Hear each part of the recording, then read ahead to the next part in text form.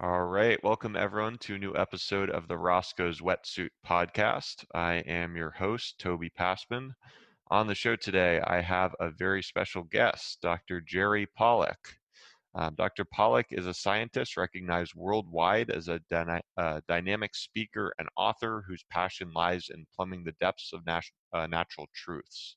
He received the first Emoto Peace Prize and is a recipient of the University of Washington's highest honor, the annual Faculty Lecturer Award. He is founding editor-in-chief of the research journal Water and director of the Institute for Venture Science. Dr. Pollack's award-winning books include The Fourth Phase of Water and Cells, Gels, and the Engines of Life. Dr. Pollack, thanks so much for coming on the show today. Oh, my pleasure, Toby. Good to be with you. Happy to be here. Absolutely. I think, what would be interesting to start off with is, you've kind of based a lot of your research on something called Easy Water. And if you could just kind of break that down for the listener, if people haven't heard of that, what is Easy Water and why should we care about it? Well, okay, I'll address the second question before the first one. You should care about it because it's the kind of water that fills your body. And since it fills your body and participates in virtually everything that your cells do inside your body, you should be curious about it, or uh, at least learn something about this. So, what is easy water? Well, easy stands for exclusion zone, and we coined the term easy. It was a suggestion from a colleague in Australia because it's easy to remember, but it stands actually. It doesn't work in Europe because it's in Europe it's EZ, not EZ, and in most other countries too. So the advantage in the term EZ is conferred pretty much exclusively to Americans who use the term Z instead of Z. So easy to remember. So it stands for exclusion zone. And what do we mean by exclusion zone? When we first discovered this water some years ago, we discovered it because it was a zone in water that actually excludes particles and solutes. Usually if you put some stuff in water, it spreads all over the place. And we noticed under certain conditions that there was a region of water that tended to exclude, especially these tiny little particles called microspheres, that is, little spheres. This is commonly used in scientific research. And at first, we took a gel made of water, a hydrogel, not so different from Jello, something like that, but it wasn't that. It was polyvinyl alcohol gel, and we put it next to we put it in a chamber and dumped some water in it, and we put these little tiny spheres into the water, and we noticed that right next to the gel, the microspheres were excluded. And this zone at which the microspheres were excluded kept growing over time. And it reached typically a few hundred micrometers, that's maybe a third of a millimeter, big enough that you could actually see it with your naked eye, but we used a microscope. And we called it the exclusion zone because that's the first property that we found. But after a few years, we performed a lot more experiments and we found a lot more. And we found that this region that was next to the gel and next to actually many other different substances that we tried later is different from ordinary water. So in ordinary water, the molecules are bouncing around at a huge number of times per second, and they're randomly oriented. But in this kind of water, we found the molecules are organized. The water molecules are, in a way, kind of lined up, ordered, structured. People have used different terms to describe this, and we studied it. And over the years, we found some pretty interesting characteristics. The first characteristic I already mentioned: it excludes substances profoundly. The second one is that, unlike ordinary water, which is not charged, this is charged. It typically has a net negative charge, and the corresponding positive charge lies in the region beyond this exclusion zone.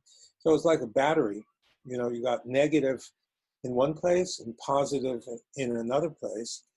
And if you were to connect these two areas to a load of some sort, like a lamp or something, it'll light the lamp because it acts like an ordinary battery. And the second is you don't get energy from nothing. The energy has first to be input, and then you get it out. So it's like the battery that's inside your cell phone. I think I'm almost the only person on the face of the earth who doesn't own one for various reasons. But you can actually extract that electrical energy. But so for your cell phone, it doesn't work unless you recharge the battery. And it's the same with this battery. It requires energy for recharging. And so where does this energy come from? It actually, we found, comes from light. And we checked wavelengths of light, even beyond the visible spectrum. We started with ultraviolet, and then violet, blue, and throughout the spectrum, and then infrared. And we found that all of the wavelengths are somewhat effective, but far more effective than any of the visible or UV wavelengths is infrared, particularly at a wavelength of 3 micrometers, which is actually the wavelength that water likes to absorb the most. So we found that the energy that water likes to absorb is then converted into buildup of the EZ. It makes it bigger. You put in more infrared light, and the exclusion zone expands.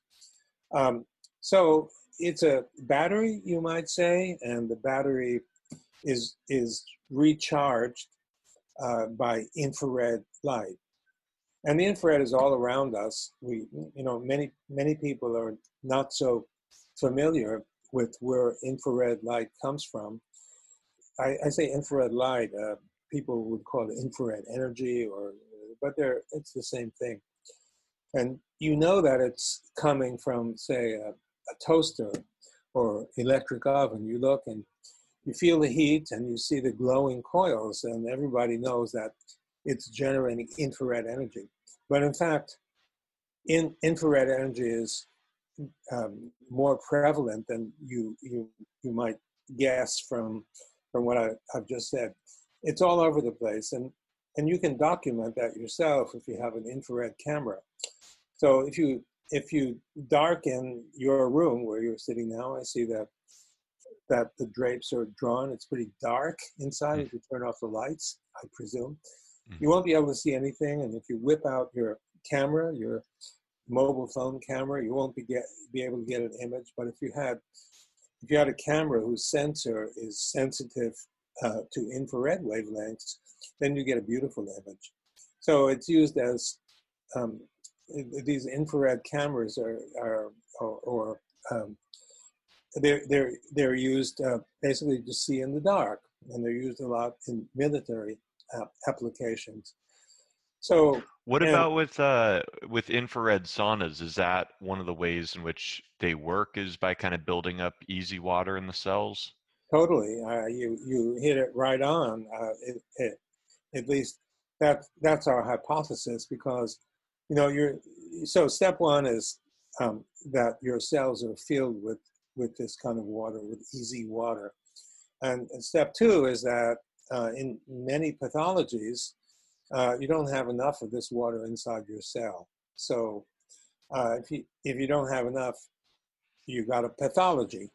Your cells are not functioning well, and that could be manifested in any organ in your body. It could be a headache that you have, it could be you're feeling tired, it could be your muscle is aching, or just basically anything. And what you need to reverse that is a buildup of this kind of water, at least to reverse it temporarily, and in some cases, perhaps over the long term. So you go into a sauna, and and you feel the heat, and that heat is basically infrared energy that's coming at you. And if you're not wearing any clothing, it will be absorbed everywhere in your body, even through clothing. Some of the wavelengths will get through. And so you walk into the sauna and you feel you're feeling miserable. You've got a headache, and I can remember an instance in Finland about 5-6 years ago, and I'd given a talk that day. And in the evening was a party, and the party was very nice with food and goodwill and such. And by the time 10 p.m. came, I'd had it. All I wanted to do was go back to my hotel and go to sleep. And so finally, some guy stands up there with his microphone and says, and I thought for sure he's going to say, well, the buses are loading, time to get on. Instead, he didn't say that. He said, okay, the saunas are now open. We have a wet one, we have a dry one. There were 3 or 4 different ones that you could go to. And so everybody went, and I said, oh, well, okay, even though I'm dead to the world, I'll go. Well, 20 or 30 minutes later, it felt like I'd had 8 hours sleep. It's the morning, and I can do just anything. And the difference between the two states of being was so dramatic that I couldn't believe the difference. And I also enjoyed some in Russia. They call it banya over there instead of sauna, as they do in Finland. But the result is the same. I think it's true for most people. Most people go in and they feel better in one way or another when they come out. And the reason, it would be my hypothesis, I don't have proof of this, but it follows from all the experiments we've done that when you're exposed to infrared energy, since infrared energy builds easy water, in your body, easy water is built, and especially in those cells where it's particularly deficient, you get more easy water. So that works very well. So I think you put your finger on it. I think that is the reason why, or at least one of the reasons for sure, why saunas are really good for health. And that's Right. also why various people have their own infrared lamp, infrared sauna, because it does the trick. So yeah, Sure. thanks for mentioning that. That's really Yeah. And important. now that we're just on the topic of light, I'm curious, does the sun have an effect on easy water? Well, um, I think the answer is yes. I don't have direct proof of that, but when you think about the sun's the wavelengths that come from the sun, 50% of those wavelengths that reach the earth are in the infrared wavelength region, beyond the visible light. So when you walk into the sun, you feel light and you feel heat, right? You sense light, you feel heat, and that heat comes from the infrared energy. And so in theory, if you put some water in the sun, it ought to build easy water. We've never expressly done that experiment, mostly for logistical reasons. In Seattle, especially in the wintertime, we don't get much sun. If I look out right now, it's gray, and gray is typical. And that's why a lot of people, they move to Seattle, and some of them don't make it. They got to move away from Seattle. A good friend just did that because of the gloom. And some people get depressed because of the gloom. So it's a little hard to go out, and plan your experiment to go out in the sun when the sun is not so often there. So we haven't done exactly that experiment, but we really ought to. And you just reminded me that in the summertime maybe we ought to do that. In Right. theory, the sun should have a powerful effect, and that's also why sometimes when the sun does break through, people go outside. They feel good. Everybody thinks, well, it's some deep psychological reason that we need to see more light and therefore we feel better.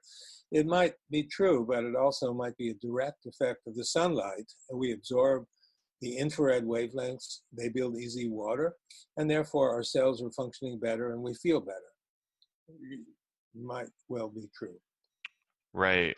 right. So it could be a variety of reasons, but It could be, yeah. yeah, yeah. But Certainly, if yeah, go ahead. and I was gonna say certainly in effect, moving I'm did what you're talking about, moving from Seattle to Florida, and for sure noticing, just the first week I was here, just noticing, I mean, all the changes as far as my mood and just overall well-being, increasing a lot. Is that And right? I was Yeah, Oh, oh yeah. And I was just curious, if that was to some degree due to, an effect of easy water. It sounds like it's possible. it is absolutely possible. I think, Toby, that many people seriously underestimate the importance of water in the body. If you read a typical book on cell biology or biochemistry, you'll find water in the index, but very few entries. Uh, to people who learn, shall we say, conventional biochemistry, biophysics, cell biology, water is nothing more than the background carrier of the more important molecules of life. It doesn't do anything. It's like the bathtub full of water, and you dump in the DNA and the proteins, and everything works just fine. Why And do you think it's been overlooked like that? uh, because um, because of several debacles that took place in the science of water. I can tell you about those. But first, I summarize. Things seem to have gone wrong with several experiments that were done by prominent people, and after that happened, a lot of scientists got scared of dipping their toe into the water, so to speak. Um, and well, water used to be a topic of scientific discussion. It ceased to be that way in pretty much the last half of the previous century. Scientists were scared because if prominent scientists would apparently, parenthesis, screw up so badly, then scientists who are mere mortals daren't um, go into the studies of water because it could be treacherous. It could ruin your career. So people stayed away from it. Because people stayed away from it, not much work was done after that. People were aware of these debacles, and they would use it as um, kind of scientific jokes. Oh, you're studying water, good luck to you. See if your career is ruined. And because of that, the research was stymied. Well, we have a conference that I organize each year. It's in Europe. Last year was in Germany. It attracted 180 people, and there were multiple presentations about really interesting characteristics of water. Now that in the late uh, 1900s or so, that didn't happen. There was almost nothing about water, and so when the textbooks are written, there's not much to say. Were written. Was not much to say about water. The textbooks now have not caught on, not yet, and one of the reasons for that is the publishers of the textbooks.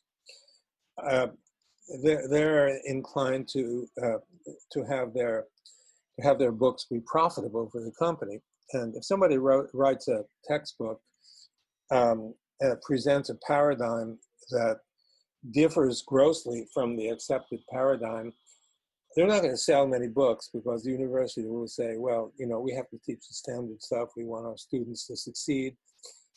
If they learn this kind of interesting but a revolutionary type of understanding or paradigm, they won't pass the exams and our students will suffer and our university will suffer.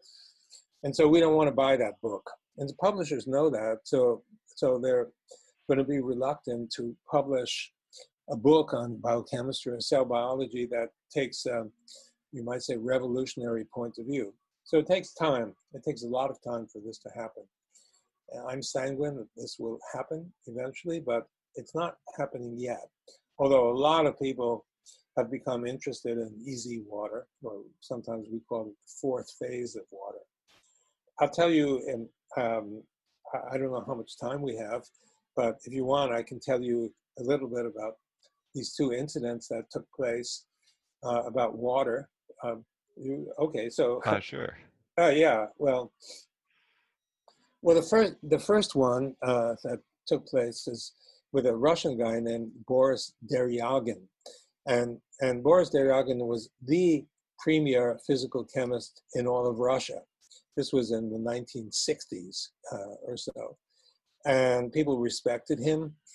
And Russia has many great physical chemists, but this was the top physical chemist in the whole country. And someone came to him with an observation, which he then took up and worked on for a few years. And he found that there was a kind of water that differed from ordinary water.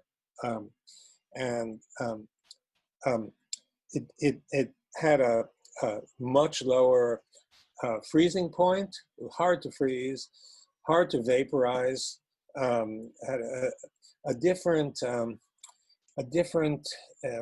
kind of absorption of light, absorption spectra, different density. Everything about this kind of water seemed different, and um, and he thought it was pure water because what he did was he took a glass capillary tube and he put it into a device that where the water was evaporating and the water condensed in this capillary tube, and it filled this glass capillary tube, and he began to see kinds of streaks in the along the tube in the water, and that's what he had examined. And pretty soon in the West, it became fashionable or popular to translate some of the work from Russian into English.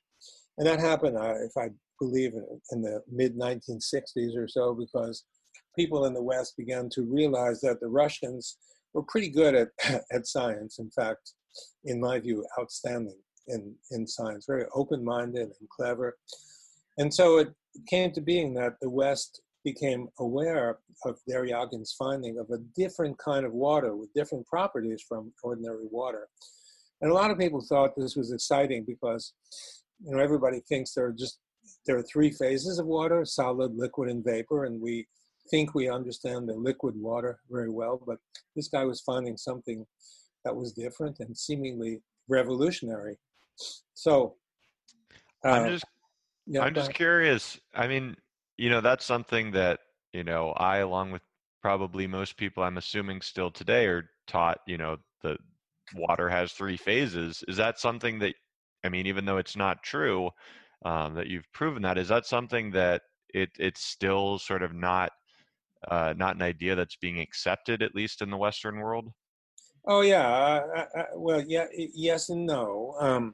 So there are various people, various chemists and physicists who have been critical of our work and what we found. Um, I don't agree with their criticism for some very simple reasons, but um, you'll find them on the internet. You'll find some stuff about easy water, fourth phase water that's critical. Um, in some cases, I've actually responded formally in writing. In other cases, it's just so difficult to focus on responding to everything that appears, and we spend most of our time doing experiments to create new knowledge. On the other hand, there are many people out there who have read my book, Fourth Phase of Water, where all of this appears. Um, by the way, the book has become really popular, and it's got high ratings on Amazon. And Highly recommend it. I, Yeah, I really you enjoyed recommend? it. Thank you. Yeah, Fourth Phase of Water.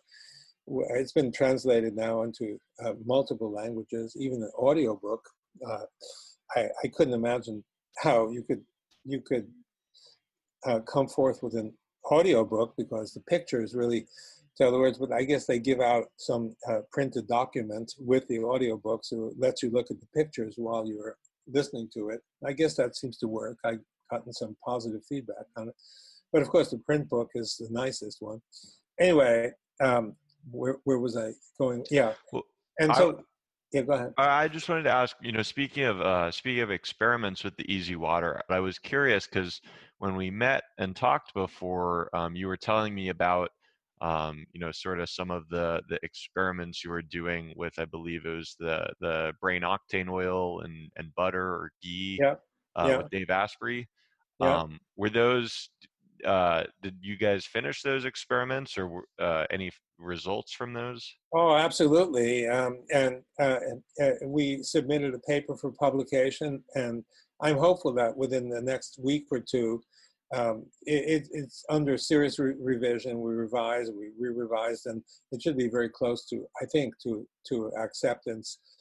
Yeah, and we found that next to next to ghee and next to various other fats, we find very big EZs.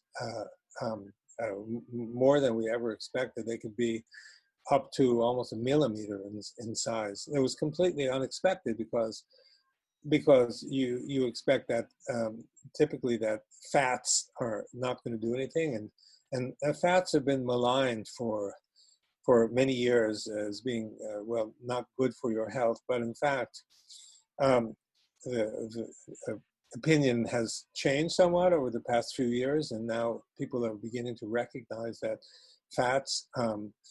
Just as far as we were talking about, sort of, with fats, and Yeah, that was one of the things was interesting. I mean, following kind of Dave Asprey's work with Bulletproof and his popularization of Bulletproof coffee, it's something that, there's been various kind of claims that have been made about it, but now it's cool that there's some hard kind of scientific data that can kind of explain how it works in part. well, I believe you're exactly right in that we found huge exclusion zones, and it goes along with the increasingly common belief that fats are good for you. So we think that anything that builds EZ is going to be good for you, because that EZ water is something that is absolutely critical to all function inside the body. And the evidence for that was presented in my 2001 book, Cells, Gels, and the Engines of Life.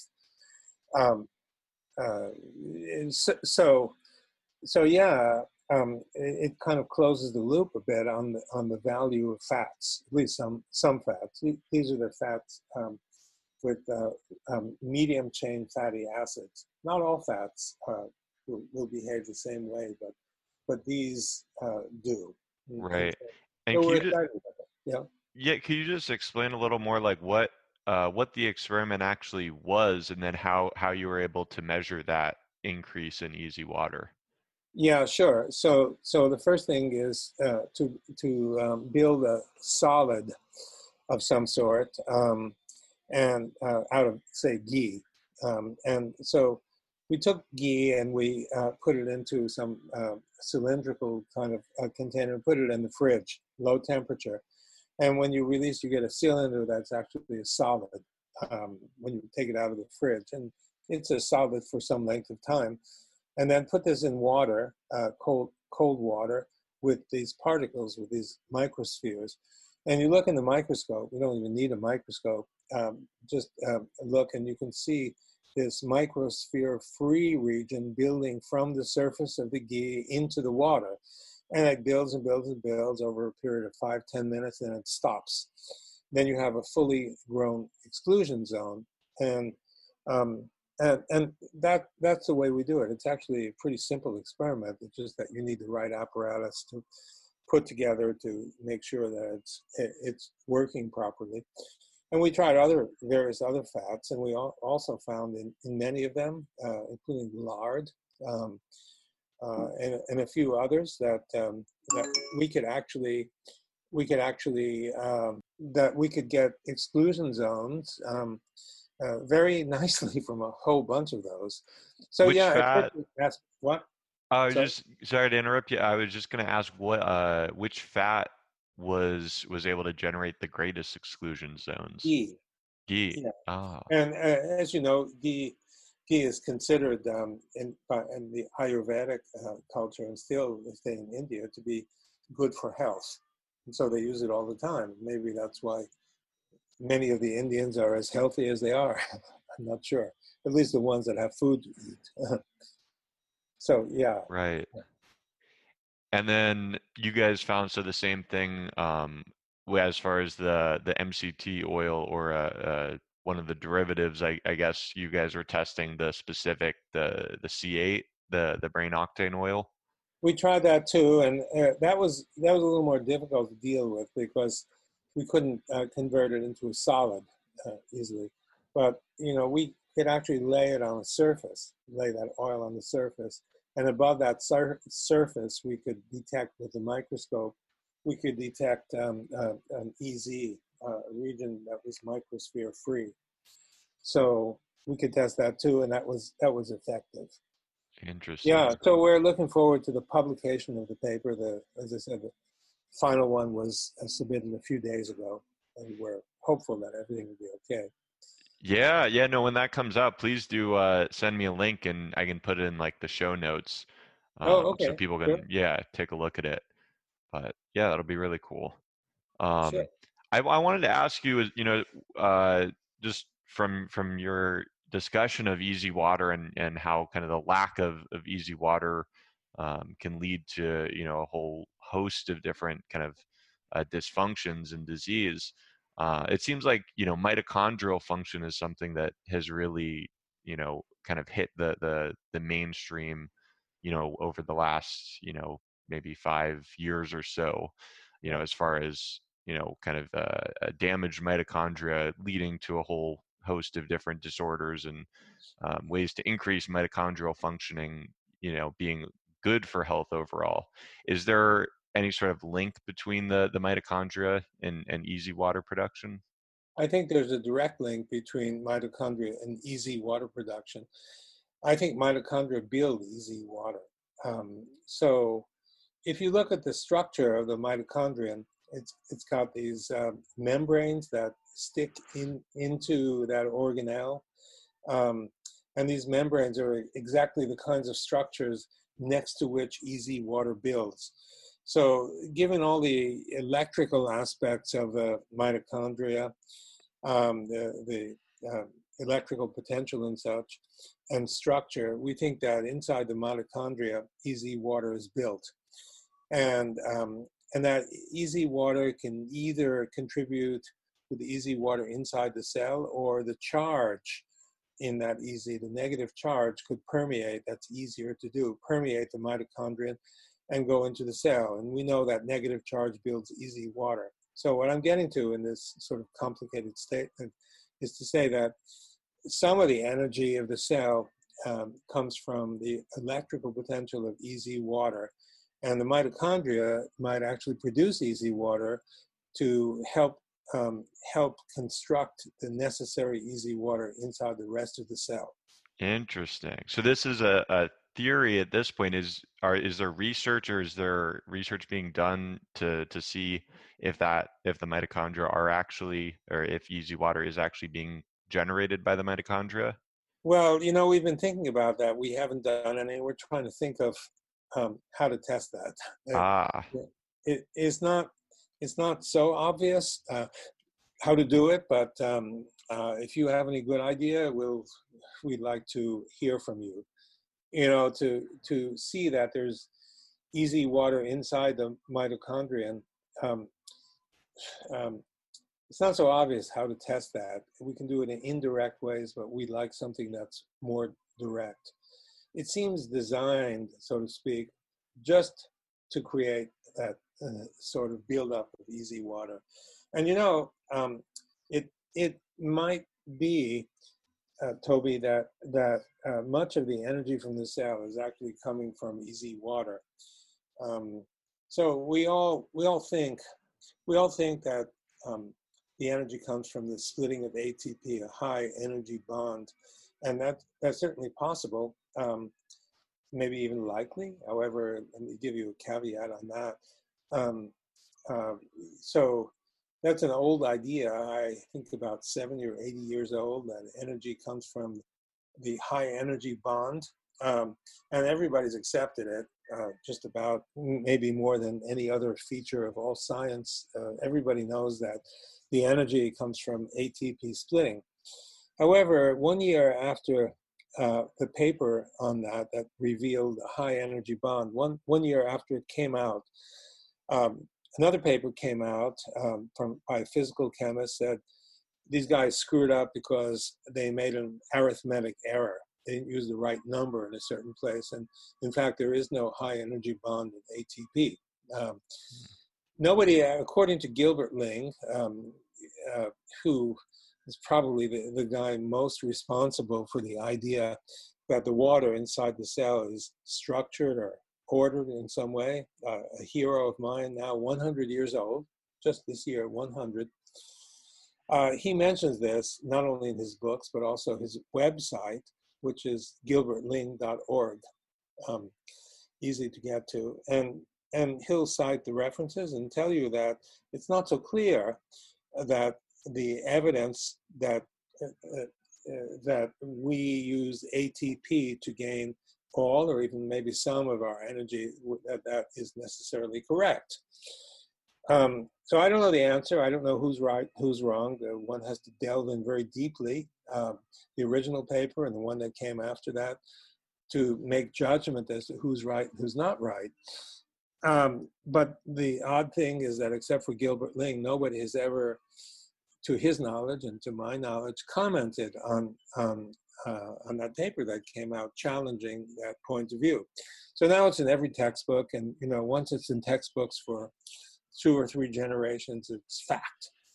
So another possibility is that some or much, I hesitate to say all, but much of the energy is actually coming from the battery that I mentioned earlier, that the fact that you've inside the cell, that you have a lot of negative charge. In fact, let me say parenthetically, people who study cell biology know that the reason the inside of the cell is negatively charged compared to the outside by 50 to 100 millivolts has to do with pumps and channels in the membrane.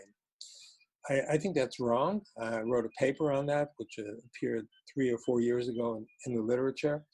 And maybe it's too much to go into now because maybe it's too much of a detail. But another possibility to explain why when people stick electrodes into cells, they get negative electrical potential is because the EZ water has negative charge. So if you fill the cell with stuff that has negative charge and you stick an electrode in, you're going to be measuring negative charge. It's a very simple kind of explanation.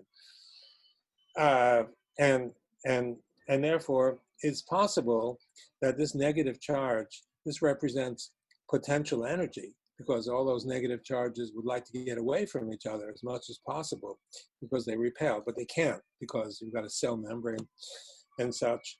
So question is whether really it's these pumps and channels in the membrane, or and one of Gilbert Ling's arguments against these membrane pumps is they require far too much energy. The cell can't possibly have enough energy to power these pumps. And when he came to that conclusion about 40 years ago, there was only one pump that was known. And now there are many pumps or transporters. They all need energy because pumps require energy. And he found experimentally it was impossible. So, and the other observation, or another observation, is you can take a gel, no membrane, but it exhibits the same features, negative electrical potential. You stick the same electrode in the gel without a membrane as you stick in the cell with a membrane, and you get the same electrical potential. So if it's really true that the electrical potential inside the cell comes from the membrane, but you got something else without the membrane that gives you the same result, it's hard to maintain that it's the membrane that does it. I just meant this as a parenthetical argument, but Gilbert Ling is definitely worth reading. Some of his stuff is a little hard to penetrate, but he has come up with a lot of ideas that I believe are sound. But so I'm circumventing the question a little bit about energy. It's possible that all of the energy, I would hesitate to say all, most of the energy, some of the energy we don't know how much, comes from this battery, from this condensation of charge. Charges want to get away from each other. They have potential energy, and that's the energy that leads to the folding of proteins, which is really the work of the cell. When the protein goes from this state to this state, it folds, and the action, the cell goes into action. When it goes into action, this is what causes the action. The folding of the protein. So in a muscle cell, for example, actin and myosin proteins would fold, and that would build up tension and cause contraction. In a nerve cell, folding of proteins in one way or another is responsible for the transmission of information. In a secretory cell, folding of protein is responsible for the secretion that occurs in the cell. So, but this folding of protein, the normal state is that surrounding this protein is a lot of EZ water. The cell is packed with it. But if you don't have enough EZ water, then the cell is in a strange environment. And instead of folding, it misfolds or doesn't fold or stays folded or something like this. And therefore you have a pathology. Your muscle isn't working well, your nerve is not doing what it should be doing, et cetera, et cetera. So the energy for this protein folding could come from this concentration of negative charge that sits there and wants to become neutral if it can. That's what's responsible, at least in part, for the powering of the cell and for our body, I believe. Okay. And what specifically can you tell me about brain cells, neurons, and EZ water? Has there been any work as far as looking at different psychiatric or neurological disorders and how EZ water is interacting with those, or? None that I can think of offhand, but a whole bunch of neurologists and neurophysiologists are beginning to look at that possibility, because the brain, of course, full of nerves, but it's full of water. I think the brain is 70 or 80% water, more than most other organs is filled with water. And from our experiments, we can project that almost all of that water will be EZ water. And so if chronically, if you don't have enough in some of your cells, you're having issues. You would be having headaches or other neurological impairments. So this is right now only speculation, but I'm convinced that that there's going to be a profound linkage between water and brain activities. In fact, there are some people who your viewers may seem far out, but we're thinking that the water itself inside your brain is actually a repository for information. And I don't know if you yourself have gotten into the idea of information storage in water. Have you ever heard about that? Or Not too much, no. no? Well, this is now getting to be a big deal. So a lot of people are getting interested in that, in the possibility that water could store information. So experimentally, people have been demonstrating this, and in the conferences that we organize every year, I mentioned last year in Germany, and probably in Germany this coming year, or Italy. Usually there are 3 or 4 presentations that demonstrate in one way or another that the water can store information, and we have experiments that are beginning to show that as well. So what I mean to say is that lots of people are getting interested in the subject because it's a kind of frontier subject that people couldn't imagine possible. But now with EZ water, it seems possible, because EZ water is, the molecules are organized in a regular 3-dimensional array, just like computer memory. And we know that the oxygen molecules in that array have different possible states. So in a normal computer memory, there are 2 states, equivalent to a 0 and a 1. In this case, the oxygens actually have 5 different so-called oxidation states. Typically is -2, and then there's -1 and 0, even +1 and +2. So in theory, every or any one of the oxygen molecules in that 3-dimensional array of easy water could take on up to 5 different states. And if you do the calculation, if that's really true, you can calculate that the advantage in this kind of memory over standard computer memory is like 6 or 7 or 8 orders of magnitude. It's huge, huge difference. In other words, the water that, at least in theory, the water that's inside our brain or inside any cell has the capacity, huge capacity for information storage. And then the logical question is, well, gee, that's fine, but where is the evidence for this? Well, I'll just give you one piece of evidence. There's a guy in Germany who is studying. His name is Kernbach, and he's studying water. Put some water. He's done the experiment of putting water on his laboratory bench, and then asking people from some distance to focus their attention on the water. And after they do, even from as far as 10,000 kilometers away, 10,000 kilometers, his lab is in Germany, and I think it was New Zealand.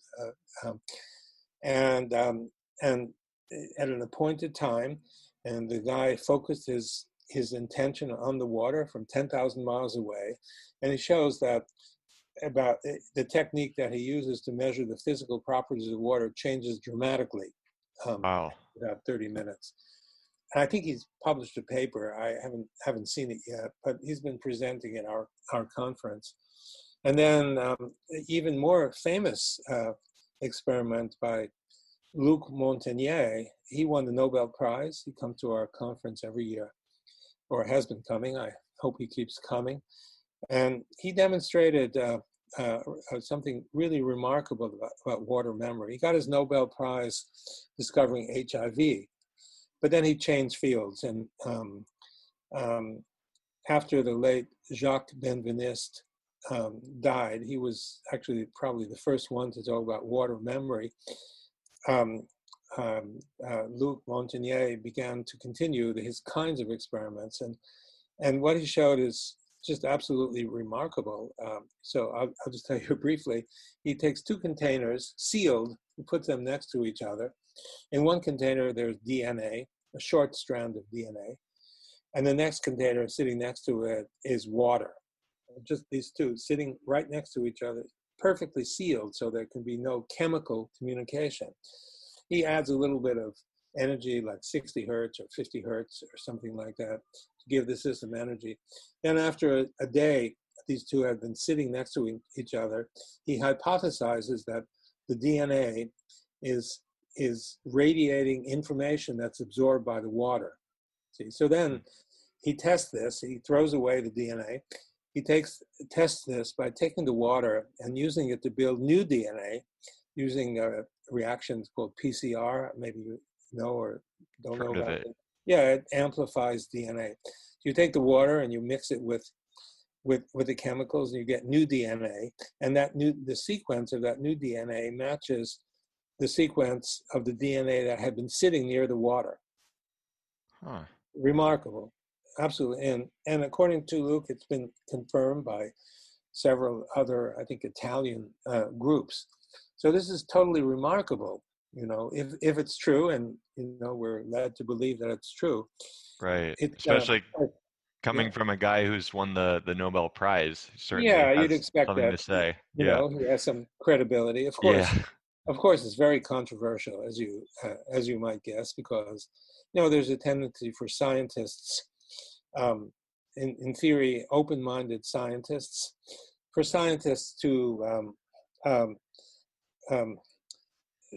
reject what they don't understand. So if someone says that water can store information, you get a blank face. They don't want to hear anything more about evidence, because it's impossible. Therefore, I don't even want to listen to what you have to say. Uh, However, there's evidence that is beginning to pile up that all points to the possibility that information could be stored in the water. And I'll go way out on a limb on this one. Our brains are filled with water. Hmm. And if the water can store information, then it's possible that some of the information that's stored in our brain is actually stored in the water in the brain. If you think about how much information is stored in our brain, and according to some people beyond our brain, like someone like Rupert Sheldrake, who says that the mind is bigger than the brain. There's information all out there. And he has reasonable evidence for that. It's hard to understand, even for him, to figure out what's going on, but it may be there. And so it's possible. If you think of the information that you have in your brain, imagine all the images that you have stored, and you know how much space that takes up in your digital computer. And if the information unit is one cell, one neuron, that places huge limits on the amount of information that you could be stored. But if the limiting factor is the size of the water molecule, you have a gazillion water molecules inside of each nerve cell, then you have a huge capacity, much larger capacity. And going way out on a limb and talking again about coming back to Rupert Sheldrake, if the information that's stored can be radiated out, just as Luc Montagnier has shown, then there could be a possible basis for information even outside our brain to somehow communicate with what's inside of our brain. So all of this is highly speculative. On the other hand, science is no fun without some kinds of speculation. Just merely crossing the T's and dotting the I's will get you perhaps incrementally ahead, but we need revolutions. And some of this stuff is revolutionary. It may turn out to be dead wrong, but if it's right, it's really interesting. Yeah, it should be fascinating to see what the research ends up bearing out. Totally. Um, Yeah, totally. so, and just to kind of flesh out this idea of the kind of water storing information, could this be sort of, any sort of memory, whether that be,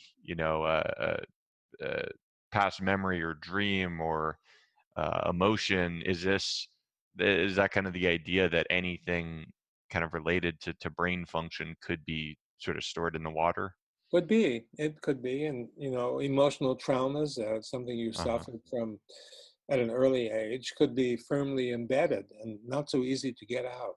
So Interesting. Yeah, all that of could. that is possible. There's so many ramifications, and you can speculate about them. But the goal now is to try to figure out about the nature of water memory. We know it exists because people have done experiments. We've also done experiments. These are preliminary experiments, but they're very simple. We take a container of water and put it on the laboratory bench, and we have people put their hands around it and focus a positive intention on the water for 5 or 10 minutes.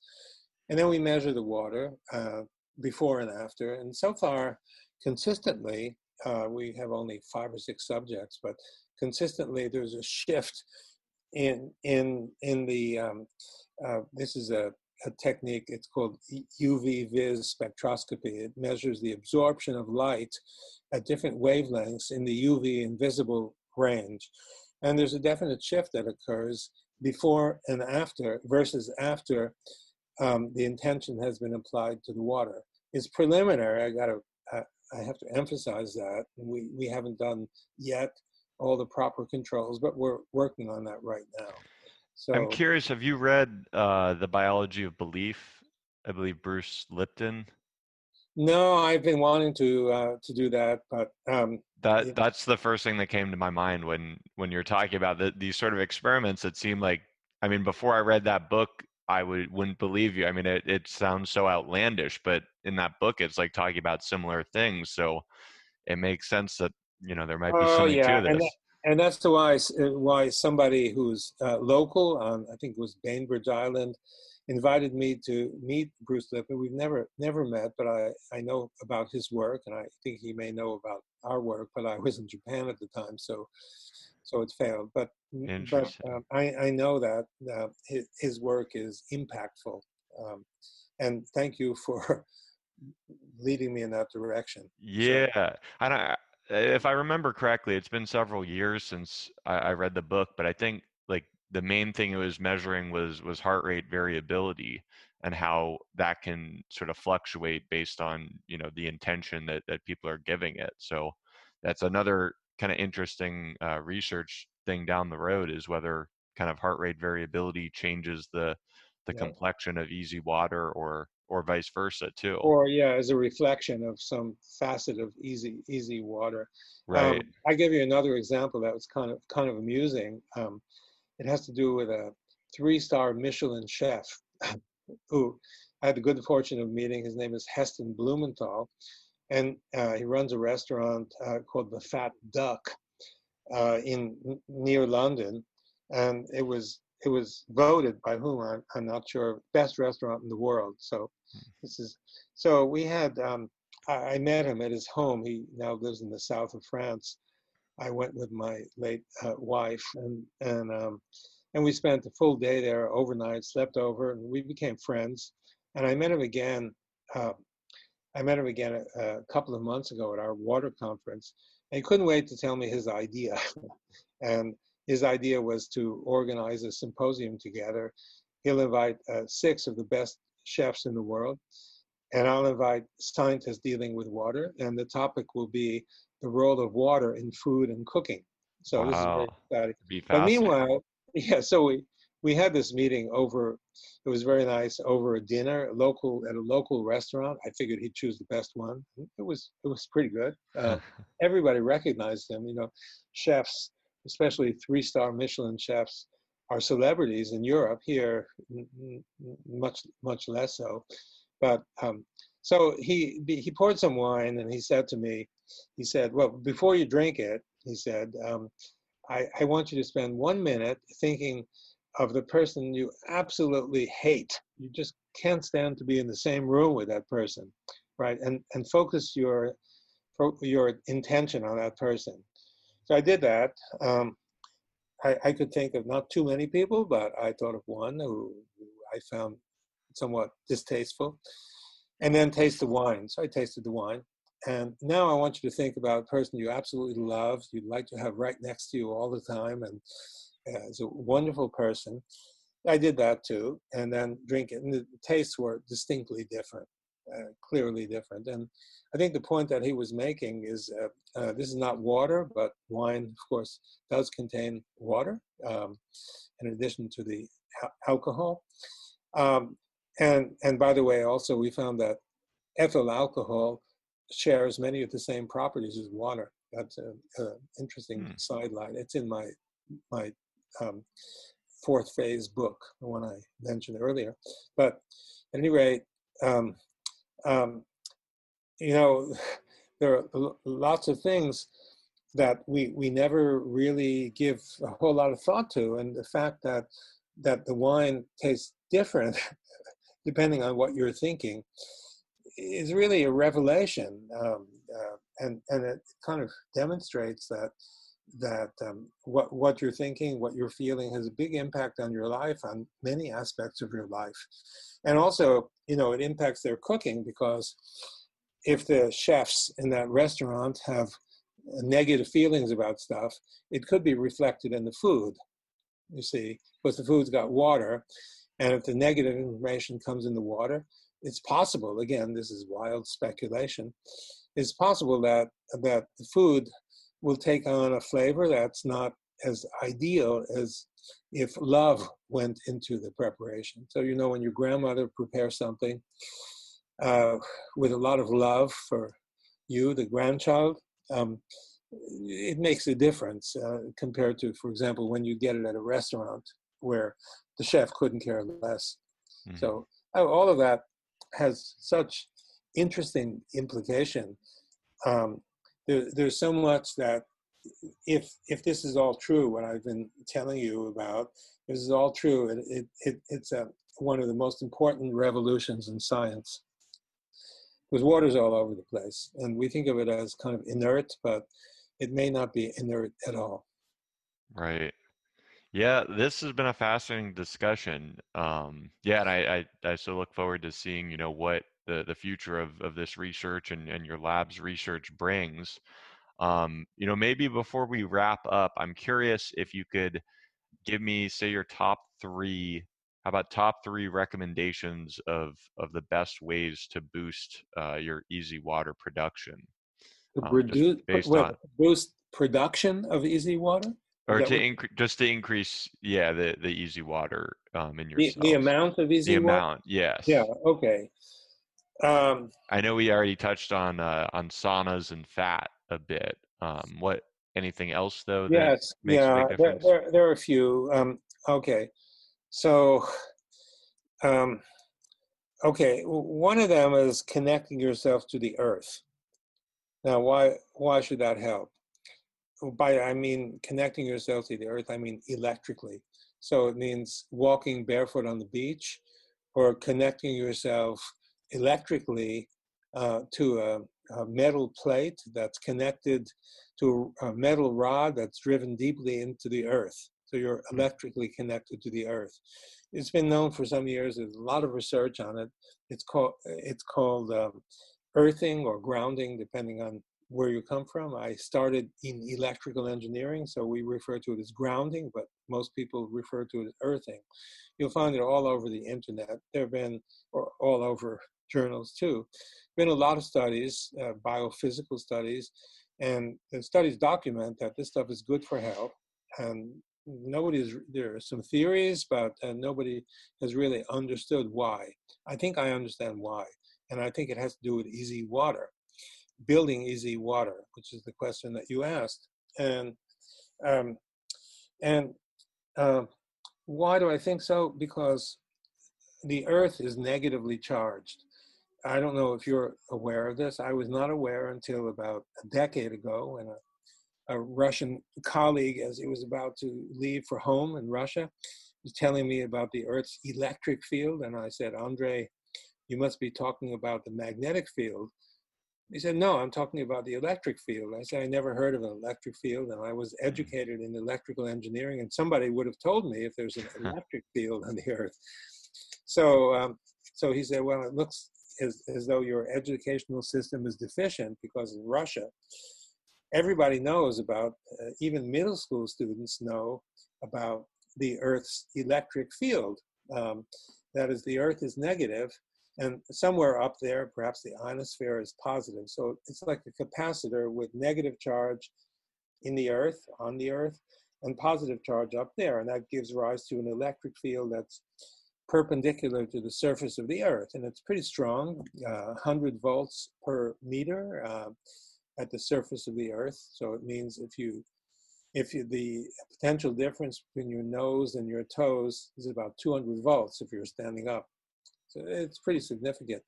So I still didn't believe it. The next day, one of my students hands me Feynman's lectures. This is Richard Feynman, the Nobel physicist from the last, he was, many considered him to be the Einstein of the second half of the last century. And his books, his 3-volume set of lectures that he gave at Caltech were reproduced. And one of my students comes to me and opens volume 2, chapter 9. And there it is, a whole chapter on the Earth's electric field and on the negative charge of the Earth. And in this chapter, he presents all the evidence that is really old evidence, but it's pretty clear the Earth is negatively charged, it's not neutral. So it means if you connect yourself to the negative Earth, it means you're connecting yourself to an almost infinite supply of electrons, of negative charges. And if you're deficient in negatively charged easy water, when these electrons seep into your body, we know from experiments that if you add electrons to water, it builds EZ. See, and so what these electrons are doing are presumably the same thing. They come from the Earth. There's an almost infinite supply, and they seep their way into your body, and they build easy water. So I think the reasons for improved health in the process of earthing has to do with electrons coming from the earth into your body, building easy water, making you feel better. So that's one. Another one is eating the right substances. It's been known for thousands of years that certain foods, certain herbs, spices are good for health. Example is turmeric, curcumin. People have known from Ayurvedic times that this is good for health, and it's good for many, many different aspects of health. And so it's not, I've got a headache, I'll take some turmeric. It's, I have a headache, and I've got a pain in this muscle or whatever. And this seems to work against many afflictions that you have. And so you might think at first that, well, maybe turmeric is something special, and it works on a multitude of different receptors inside your body that take up the turmeric and do something positive. Or another hypothesis is it has one action, and that action is felt everywhere. And so we hypothesize that that action is on water. If turmeric were to build easy water, you take turmeric, easy water should build in your body, and therefore you feel better, whatever the affliction might be. So we did experiments to test that. We tested, and we got positive results. Small amounts of turmeric, similar to what concentrations you might find in the body, build easy water. And we tested right now 7 or 8 different substances that are known to be good for health, and they all build easy water. And whereas we tested glyphosate, which is inimical to good health, at least certainly of weeds, and many people argue us as well, all it does is diminish the size of easy water. So yeah, you asked me for other things besides sauna and sunshine, and those are 2 things that I think of offhand. The earthing is one, and certain herbs and substances that have been known for a long time to be good for health, and our evidence shows that it might be due to the buildup of easy water. Does that Interesting. answer? Yes, yeah. No, I mean I was just thinking, Published. Yeah, sorry. yeah, no, I was just thinking it's so interesting because, something like turmeric, you're, mentioning that it's like it's been used for so long, and people have kind of known about the benefits, but we're coming at it from so many different angles now, trying to, showing that it decreases inflammation or does this and that, and it's just, I think very interesting that easy water is just one of the number of things, and maybe one of the least recognized, at least at this point, um, effect things that is one of the ways in which these substances or practices has huge effects on human health. I mean, I think at least hypothetically, the mechanism could lie in the buildup of easy water. There may be other mechanisms also, but our evidence seems pretty clear. Sure. It's Yeah. exciting, because how does this stuff work? Is it magic, or is it something else? Well, no, I think it's not magic at all. Right. I think we've done a good job of explaining that. You've done a good job of Well, thank you. yeah. So great. So if people want to find out more about your work, or get in touch with your lab, just any resources that you would point people to. Well, yeah, you can go to our lab website. It's got a lot of stuff on it, and it's a long URL. I don't remember it offhand, but We can if post a you link do a to it. Google search under my name, University of Washington, Gerald H. Pollack, University of Washington, bioengineering, any of those will get you to the website. And of course, I think the best place is the latest book. It's called The Fourth Phase of Water, and it's on Amazon. It's got a lot of nice reviews, and it's become really popular. So if your language is not English, you'll find it under bunch of other languages, but um, I recommend it. It's actually pretty cheap also, because we wanted to keep the price low in order that the information get disseminated. And so I recommend that because it's readable. It tells the story, or lots of stories, and got some humor in it, some cartoons, and it's designed to be readable for the non-expert. So, and the reviews talk about that also, that it's really accessible. So a lot of people have fed back positive comments, a few negative ones too, but you know how it goes. So good. Yeah. So I recommend that. So the lab website and Amazon, The Fourth Phase of Water. Awesome. Awesome. Well, if you guys want to get in touch or leave a review, please do so. YouTube, we're Roscoe's Wetsuit.